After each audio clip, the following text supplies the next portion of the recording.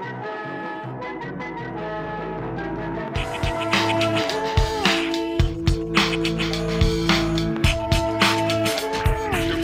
of 1999.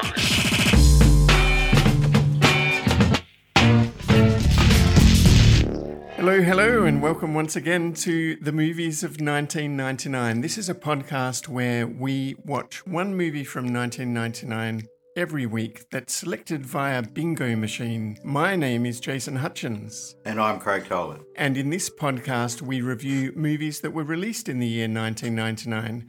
Last week we had a movie night where the bingo machine selected number 23, which was A Simple Plan. And we also paired that with Toy Story 2 for reasons that we might discover in the podcast today.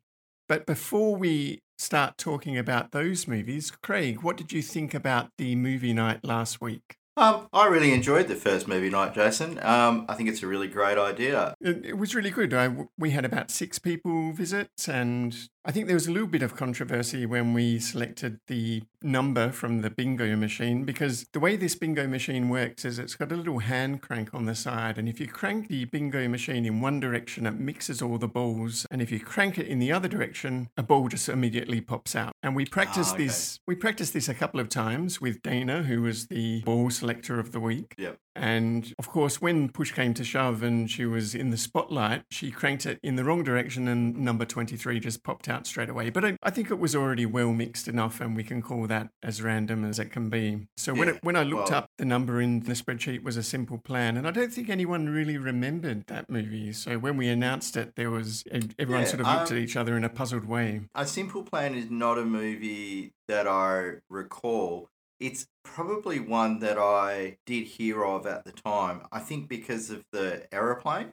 So, of course, at the end of this podcast, we will be cutting live to the second movie night to find out which movies we'll be talking about this time next week. But for now, we can dive into talking about A Simple Plan. So why don't I set the scene? A Simple Plan is a thriller drama film directed by Sam Raimi, released in 1998, which is kind of interesting, because we're doing movies of 1999. The reason why it's selected is that it didn't get a wide cinematic release until early 1999. It screened at some movie festivals in late 1998. So that's why on Internet Movie Database it's listed as a 1998 movie. Yeah, I think it was Toronto, the Toronto Film Festival. The plot revolves around 3 men who discover a downed airplane in a snowy, remote forest. Inside the plane, they find a large sum of money, and there's Hank, his older brother Jacob, and Jacob's friend Lou. They then face a moral dilemma about whether to keep the money or let the police know or whatever. They try to keep the find hidden, but their plan starts to unravel. And the situation is complicated by Hank's moral compass and his fear of getting caught, which contrasts with Jacob and Lou's more reckless attitudes. The tension among the group escalates as they become increasingly paranoid and mistrustful of each other. Their relationships are strained to breaking point by the stress of keeping such a big secret hidden.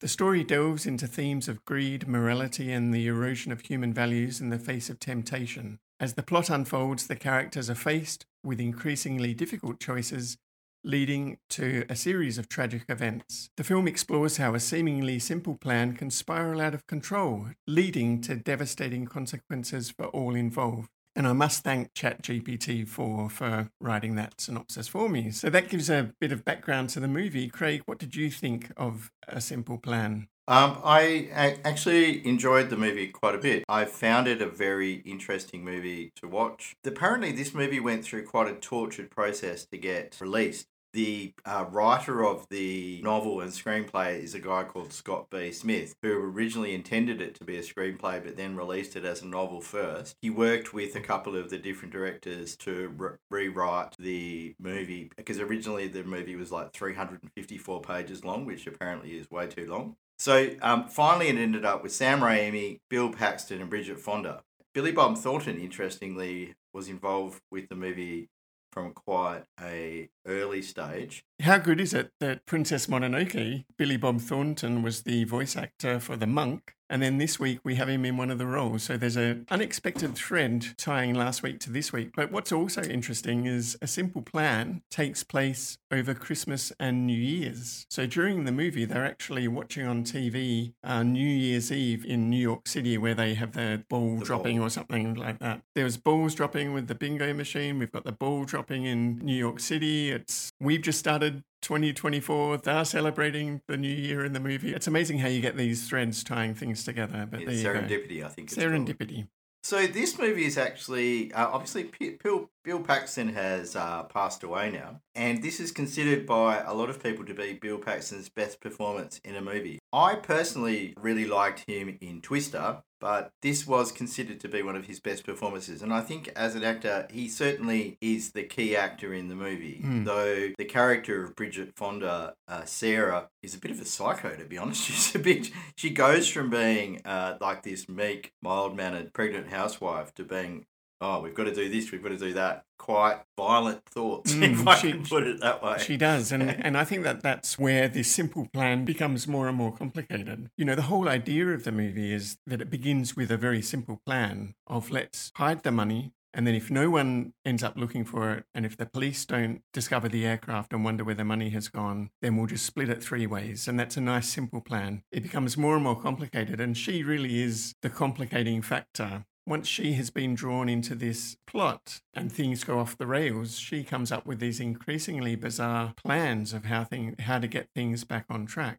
And in a way, it snowballs. And this movie is set in the snow. They actually throw snowballs at each other at one point.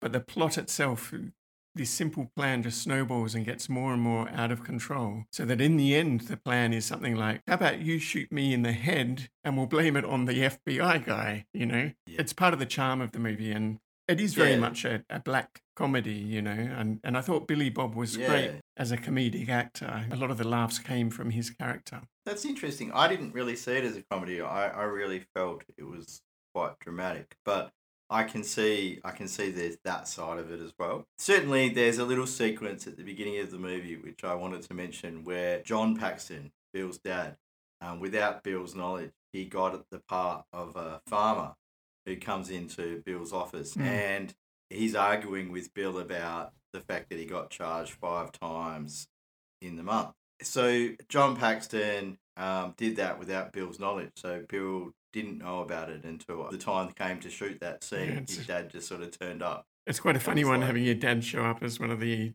actors. Yeah, that he had to argue with his dad. And I think it gives that scene a little bit more emotion.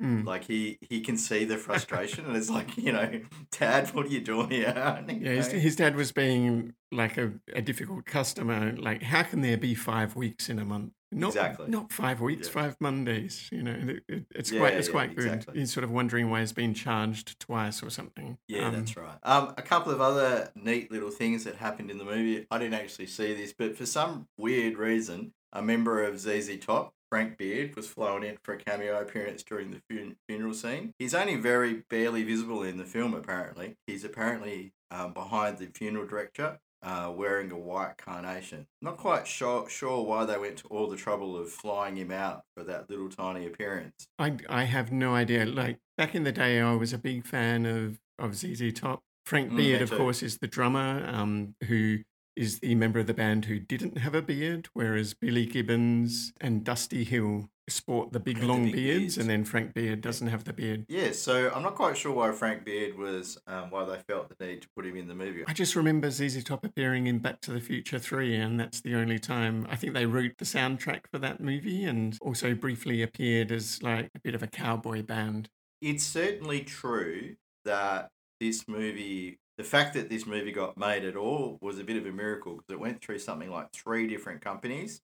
Everyone from Nicolas Cage to name a big name Hollywood actress or actor, and they seem to have been put up for this part of Hank and Sarah at some point, but it ended up with Bill Paxton and Bridget Fonda. I think Bridget Fonda was a brilliant choice for this movie because she just has that evil side to it that makes it just that little bit scary. You know? She was great in Jackie Brown as well, which was just a couple of years before this, I think. Tarantino movie. For the classicists out there, this movie is apparently a bit of a reworking of Chaucer's Pardoner's Tale. And there's also a fable known as The Three Thieves and a Purse of Gold. In it, the men steal a pouch of money and decide to divide the gold amongst themselves. One of them goes to buy food and puts poison in it. Meanwhile, the other two decide to kill him. After they kill him, the two other thieves sit down and they eat the poison food and they all end up dead. So again, you've got that literary inspiration for these movies, like if you go back far enough, every story has already been told. Well, they do say there's only 7 plot outlines or something like that. When we saw this movie at the movie night, it made me think of another movie that you and I saw back in the day when we were housemates. And we would walk down midweek to this nice little Art Deco art house cinema that was near our flat that we were living in at the time. Was it Palace? It was the Signet Theatre. Oh, Signet Theatre, you're right, yes. And it was a great old movie theatre and it was independently run. And you'd go in there and buy the ticket from this old man that was dressed up in a movie theatre outfit. Yes. And he would be at the little ticket booth, and then you'd walk over to the concession stand to get some popcorn, and he would slowly amble out of the ticket booth and then go and serve you at the concession stand. I remember that now. We went into this movie called A Shallow Grave. That was a good movie, actually, from what I remember. It was a great movie. Again, it was a black comedy. So it's a Danny Boyle movie, and Danny Boyle went on to do Train Spotting, Slumdog Millionaire. 28 Days Later, a lot of great movies. The plot of Shallow Grave is exactly the same. 3 friends discover a bundle of money and then chaos ensues as their greed causes them to commit acts of violence and things like that. And if you go into the Internet Movie Database, it links to the exact same cautionary tale from Canterbury Tales as well. So I think that this is a plot outline that a lot of movies draw inspiration from, and it does lead to a very interesting story, and it's really a story of morality. And I think in A Simple Plan, Billy Bob Thornton's character is the simple-minded brother, with Bill Paxton's character of Hank being like the well-educated brother, and you'd think that he would be the one that has the morality. But I got a lot of the morality sort of came out of things I thought that Jacob said. He was a very honest, very open character. He wanted to keep the money, but he wanted to keep the money because they convinced themselves that it must be drug money and that nobody would miss it. I think all of that is true. I think Jacob does come across as the most decent character in the movie. Bill Paxton becomes pretty unhinged by the end, I think, and Jacob is really the one who is the moral compass for everyone. Sarah is the malign influence, and Hank really goes a bit crazy, and then he finally realizes towards the end of the movie, oh God, I've really got to stop listening to Sarah because, she's like, everything that she's told me to do has just made things worse. She's in the background, not one of the 3, but she's just like guiding things to a really bad end. One of the other things I think I commented about this on the movie night at several times is the fact that there was always crows around. A group of crows is called a murder of crows.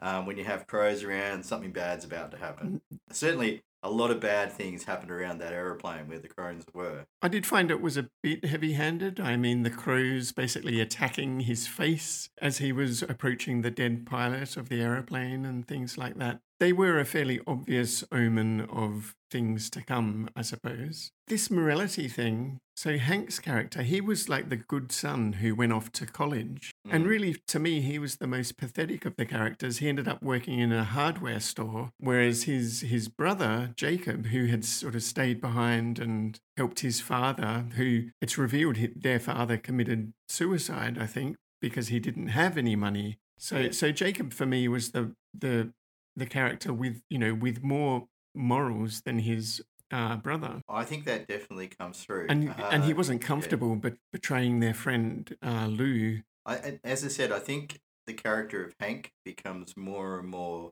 unhinged as the movie goes on and less moral, and is definitely almost the villain in this movie.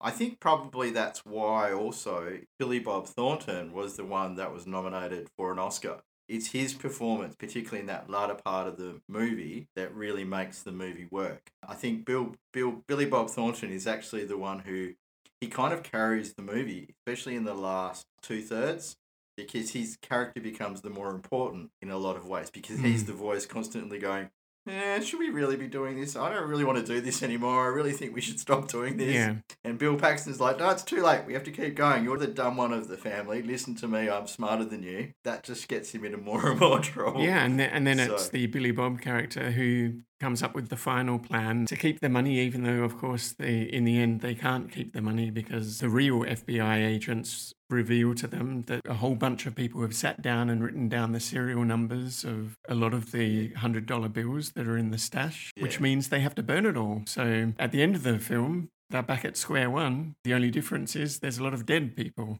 It's a sad movie in that sense. You know, I really, really enjoyed this film. I think I enjoyed it more than I did back in the day because back in the day, Billy Bob had a bit of a reputation. I didn't really like the guy, and I think that sort of drew me away from his performance. But re-watching it last week, I really appreciated his performance. I like this style of movie as well, these black comedies. I mean, this whole scene where they confront Lou and get him drunk and get him to confess to a murder that he hasn't committed. And he cottons onto that, and it ends up being a shootout where he and his wife are both killed. That ends up being a very Tarantino-esque comedic scene. Yeah, I totally agree with you there. I actually thought that as I was watching it. You can see the hand of Tarantino in that section there. I think so. And I commented on that on the movie night. I think movies like this only got made because Tarantino had proven that there's an audience for this kind of black comedy. Like movie studios were more likely to take a bet on a movie with this kind of plot. And I think it worked really well. And I really like the performances of Brett Briscoe, who played Lou, and his wife, Becky Ann Baker. I think they're both really good character actors. And even though you had this main cast of Bill Paxton and Bridget Fonda and Billy Bob Thornton, these two character actors, together with Gary Cole, who played the fake FBI agent, who was actually one of the people who had stolen this money and had come looking for it in the guise of an FBI agent. You know, the fact that he plays Bill Lumbergh in another movie that we'll be watching this year sort of drew away from that because he was pretty recognizable. But I think those three cast members gave really good performances as well. So yeah, when Gary Cole appeared, he kind of did take me out of the movie a little bit. Because you recognised him? Because I recognised him, and he's not normally the kind of bloke you would expect to appear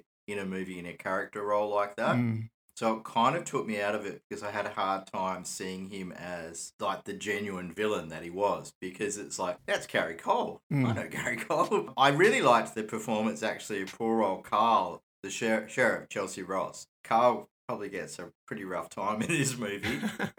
Spends a lot of the movie seeming a little bit clueless, but I actually liked his performance. I thought it was clear enough what kind of person he was, but it was kind of understated. He didn't lean too hard into the dumb cop routine, though there is a mention of donuts in there at some point. He was quite funny when he offered to take Hank for a ride in the police car and put the lights on and things like that.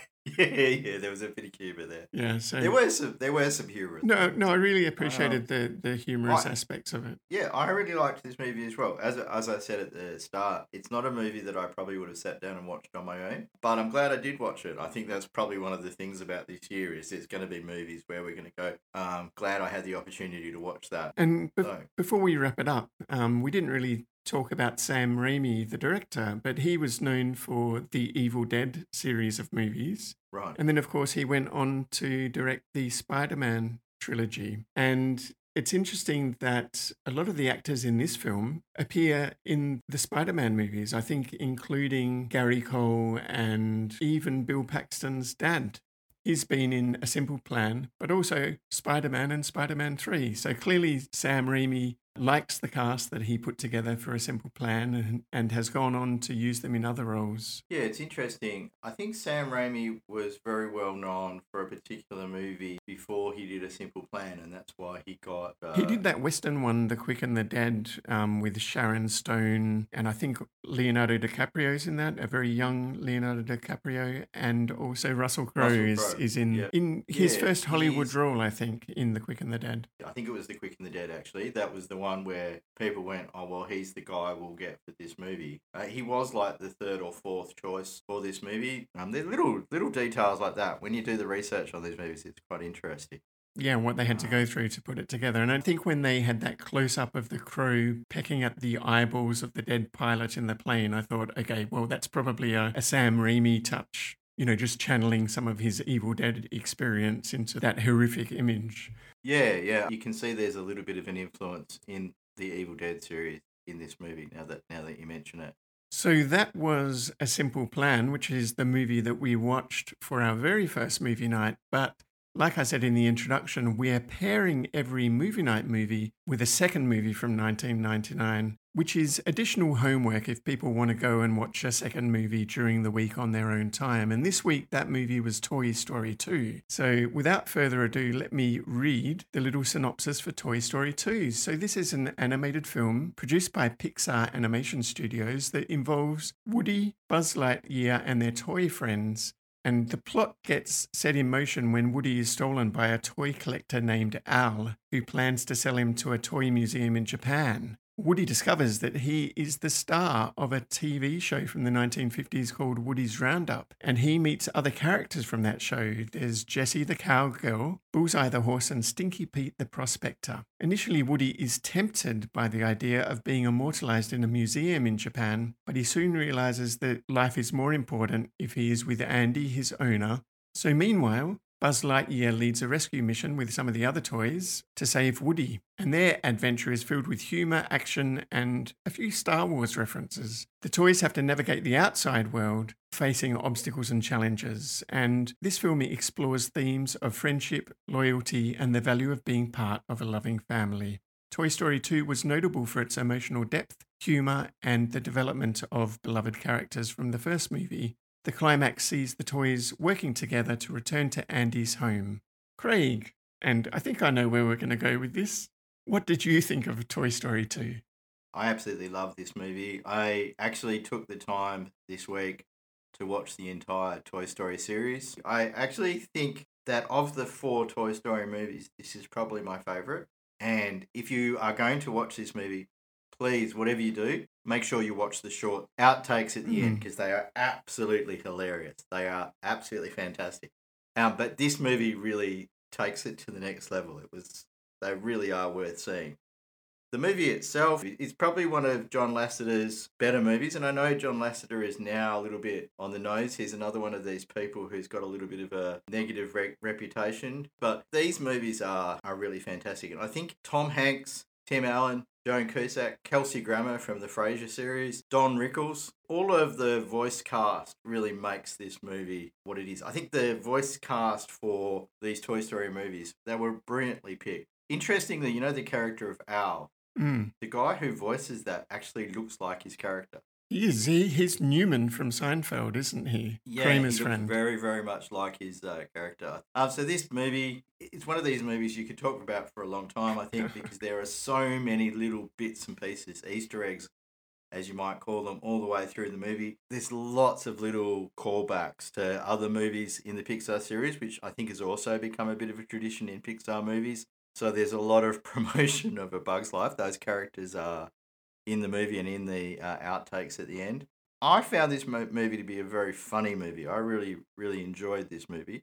What did you think, Chase? I'm going to have to disappoint you by saying that 25 years ago, I would have agreed with everything that you said. I loved Toy Story 2 at the time, and in fact, I said it would have been on my A-list for movies this year had it not been a sequel, because one of my rules with the movie night movies is no sequels, no franchise films. But I hadn't watched it in a very long time, and it has not aged as well as I was hoping it had. I think part of that is the animation. It just does not look as good as computer animated movies these days. And that's kind of obvious. Technology has changed so much. But we watched this the week after watching Princess Mononoke, and Princess Mononoke is timeless. It looks as good today as any other hand-drawn or two-dimensional animated movie.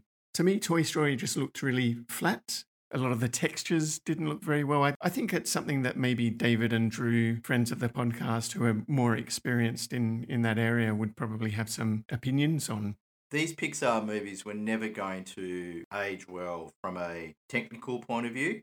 I think where I do disagree with you, though, is I still think the story is fun. I think for me, when I watched it originally, the animation was one of the big draw cards. And that's something that Right. really impressed me because Toy Story was the first full-length computer animated feature film. But on the rewatch, because the animation and the look of the movie was no longer impressive, it meant that the story had to carry more of the weight for me. And then the story was very much more a family film or a kid's film. For me, there were really only 3 moments in the movie that stood out. And one of those moments is when Jessie sings the song about being loved.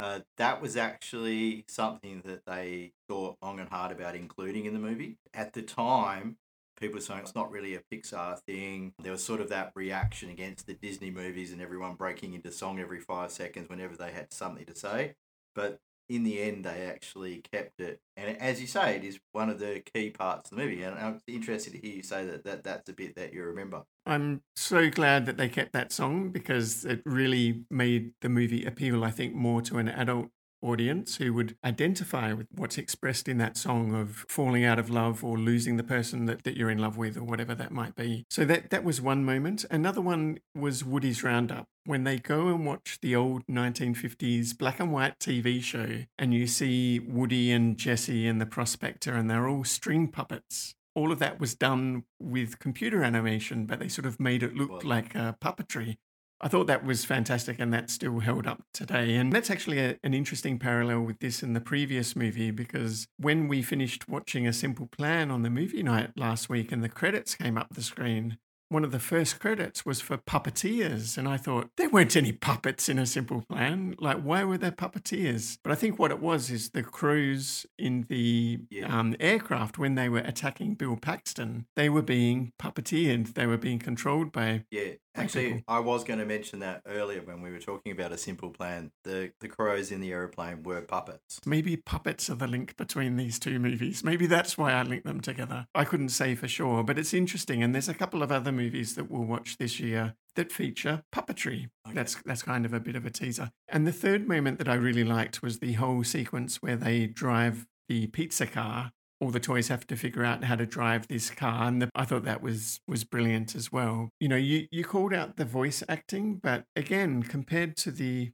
Princess Mononoke dub, Tom Hanks and Tim Allen in particular sort of do this really exaggerated style of voice acting, which I found I didn't appreciate as much as I thought I would. I think Joan Cusack did a great job as Jessie. She was fantastic. But Tom Hanks in particular, it sounded a bit put on to me. It was more of a cartoon voice than playing a character. I think for me, Woody is kind of a cartoon character anyway. He that's is. the kind of character he is. So I think that exaggeration from Tom Hanks, certainly in Tom Hanks's case, I think he's a talented enough actor that would have been something he did deliberately. Having watched the other 2 Toy Story movies as well, number 3 and number 4, number 4 was one I had never actually seen before, and they are much more dark and serious movies than the first 2. They do get darker, don't they? They did. The fourth movie in particular is got a bit of a dark side to it and a much more adult side to it. I don't know that it's fair to compare Miyazaki's greatest movie to Toy Story 2 in some way. I think they're very different movies. I think watching them back to back sort of gave me a different context when watching Toy Story 2. And so the animation and the voice acting probably diminished my enjoyment of Toy Story 2 more than it would have if I hadn't watched Princess Mononoke the week before. I think the last bit that grated with me was the musical number at the end of the movie, which I think if they were going to cut a musical number, they should have cut that. When Wheezy the Penguin sings You've Got a Friend in Me with the 3 Barbie backing singers, I think that was really not a Pixar moment. That was more of a DreamWorks moment. I'm sure that the people who make Shrek saw the ending of Toy Story 2 and said, we've got to do a musical number like that. We'd already heard You've Got a Friend in Me earlier in the movie when Woody sings it in Woody's Roundup. And I didn't need to hear that song again. And I thought that musical numbers detracted from the story of the movie as a whole. It was a little bit gratuitous. So look, I think the child in me still sees this movie. And I take your point about it probably not aging as well. I guess for me, there's a bit of nostalgia in this movie. And I guess part of that is just me, probably my immaturity if anything else. Now, another link between Toy Story 2 and A Simple Plan is that during production, both movies lost footage. Yes, they did. So in A Simple Plan, part of the movie was lost by an airline. So what would happen is the daily rushes from the film would get sent back to the studio for reviewing from on location, and they were flown back. One of those daily sets of scenes was actually lost. There was an entire day's footage that was lost. And how about Toy Story 2? What happened there? So Toy Story 2 was actually deleted completely by what is called an RM star. Basically translates to remove everything. There's a video actually from some of the people from the movie talking about as this happened. And they actually literally watched the movie disappear in front of their eyes as the computer went through and deleted it all. They rang. There was no Control C. I mean, they didn't stop it halfway through. No, well, I'm not sure who actually ran RM Star, but basically what happened was they actually rang the technical department and said, pull the plug on the computer now. And the technical department said, oh, no, you can't do that. It's like, do it now. And they did. They pulled the plug. So they managed to save some of the movie. Interestingly, and I was quite surprised to see this because I would have thought the movie was quite massive. Gail and Susan had a backup copy of the film at her house because she just had a baby. She was on maternity leave. So there you go. And so they literally... People working from home back in the 90s, isn't it fantastic? Yeah. So they literally drove to her house, picked up her computer and drove back very gingerly to the studio. There's definitely a step up in quality, and you can see that in all four movies. Especially, I think, with the humans. I mean, obviously, one reason for starting with Toy Story is it was a lot easier to model and animate toys than it was to model and animate human beings. And the human beings in Toy Story are kind of background characters, whereas in And they're not convincing. And they're not convincing at all. Whereas in Toy Story 2, the human being, Al, he's one of the main characters of the movie. What's interesting to me is they didn't have backups. So they didn't follow the old 3-2-1 rule for backup, which is you have 3 copies of everything, 2 on site and 1 off site. Backups are great, but if you never restore your backups and check that they're actually there, it's very often the case. You go to restore your backup and discover that your backup is broken, and that's exactly what happened in this case. So interesting that they didn't have good backup. You think for a movie with millions of dollars of budgets, they would have done better. So our opinions differ on Toy Story 2. Back in the day, I would have had the same reaction as you, Craig, but on the rewatch, it just didn't hold up for me. So that was Toy Story 2. So we've talked about A Simple Plan and A Toy Story 2, which are the 2 movies we selected last week. To find out which movies we're going to be watching this week, let's cut live to the dropping of the bingo ball, and we'll go there now. So over to you, future Jason. Okay, thank you, Jason. Here we are at the second movie night. We've got Matthew, Craig and David, and Dana is spinning the bingo ball. And now she's reverse direction, and there's a ball, and it's popped out. And what number is it? Number 21. 21. Yay, number 21. Last week we were 23, so number 21 is the Iron Giant.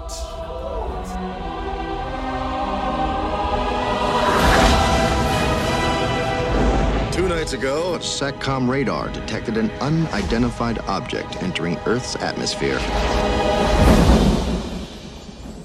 Invaders from Mars. Some assumed it was a large meteor or a downed satellite. This is no meteor, gentlemen. This is something much more dangerous.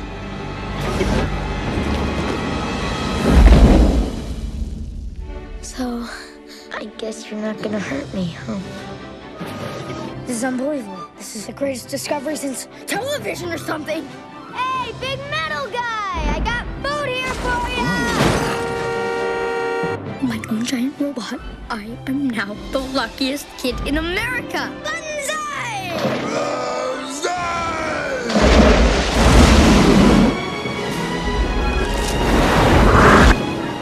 All systems go! Blast off! Hey there, Scout. Kent Mansley. I work for the government. Now, why would you tell your mom about a giant robot? Mom! Little privacy! Sorry. What are you talking about? Where's the giant? For some reason, the army is in our front yard, Mr. Mansley. We must stop it at all costs. Go to Code Red. Repeat, Code Red. We've gotta help it! Hogarth, no! We gotta hide! Hey, stop! There's a kid in his hand! You can't protect him, Hogarth. Warner Brothers Family Entertainment presents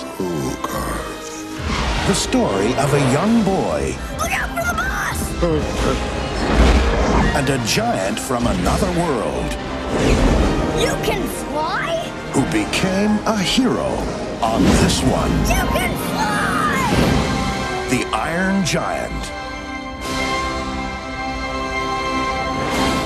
The Iron Giant. And we have paired that with Disney's Tarzan. Coming only to theaters June 18th. Experience an all-new motion picture event, Tarzan.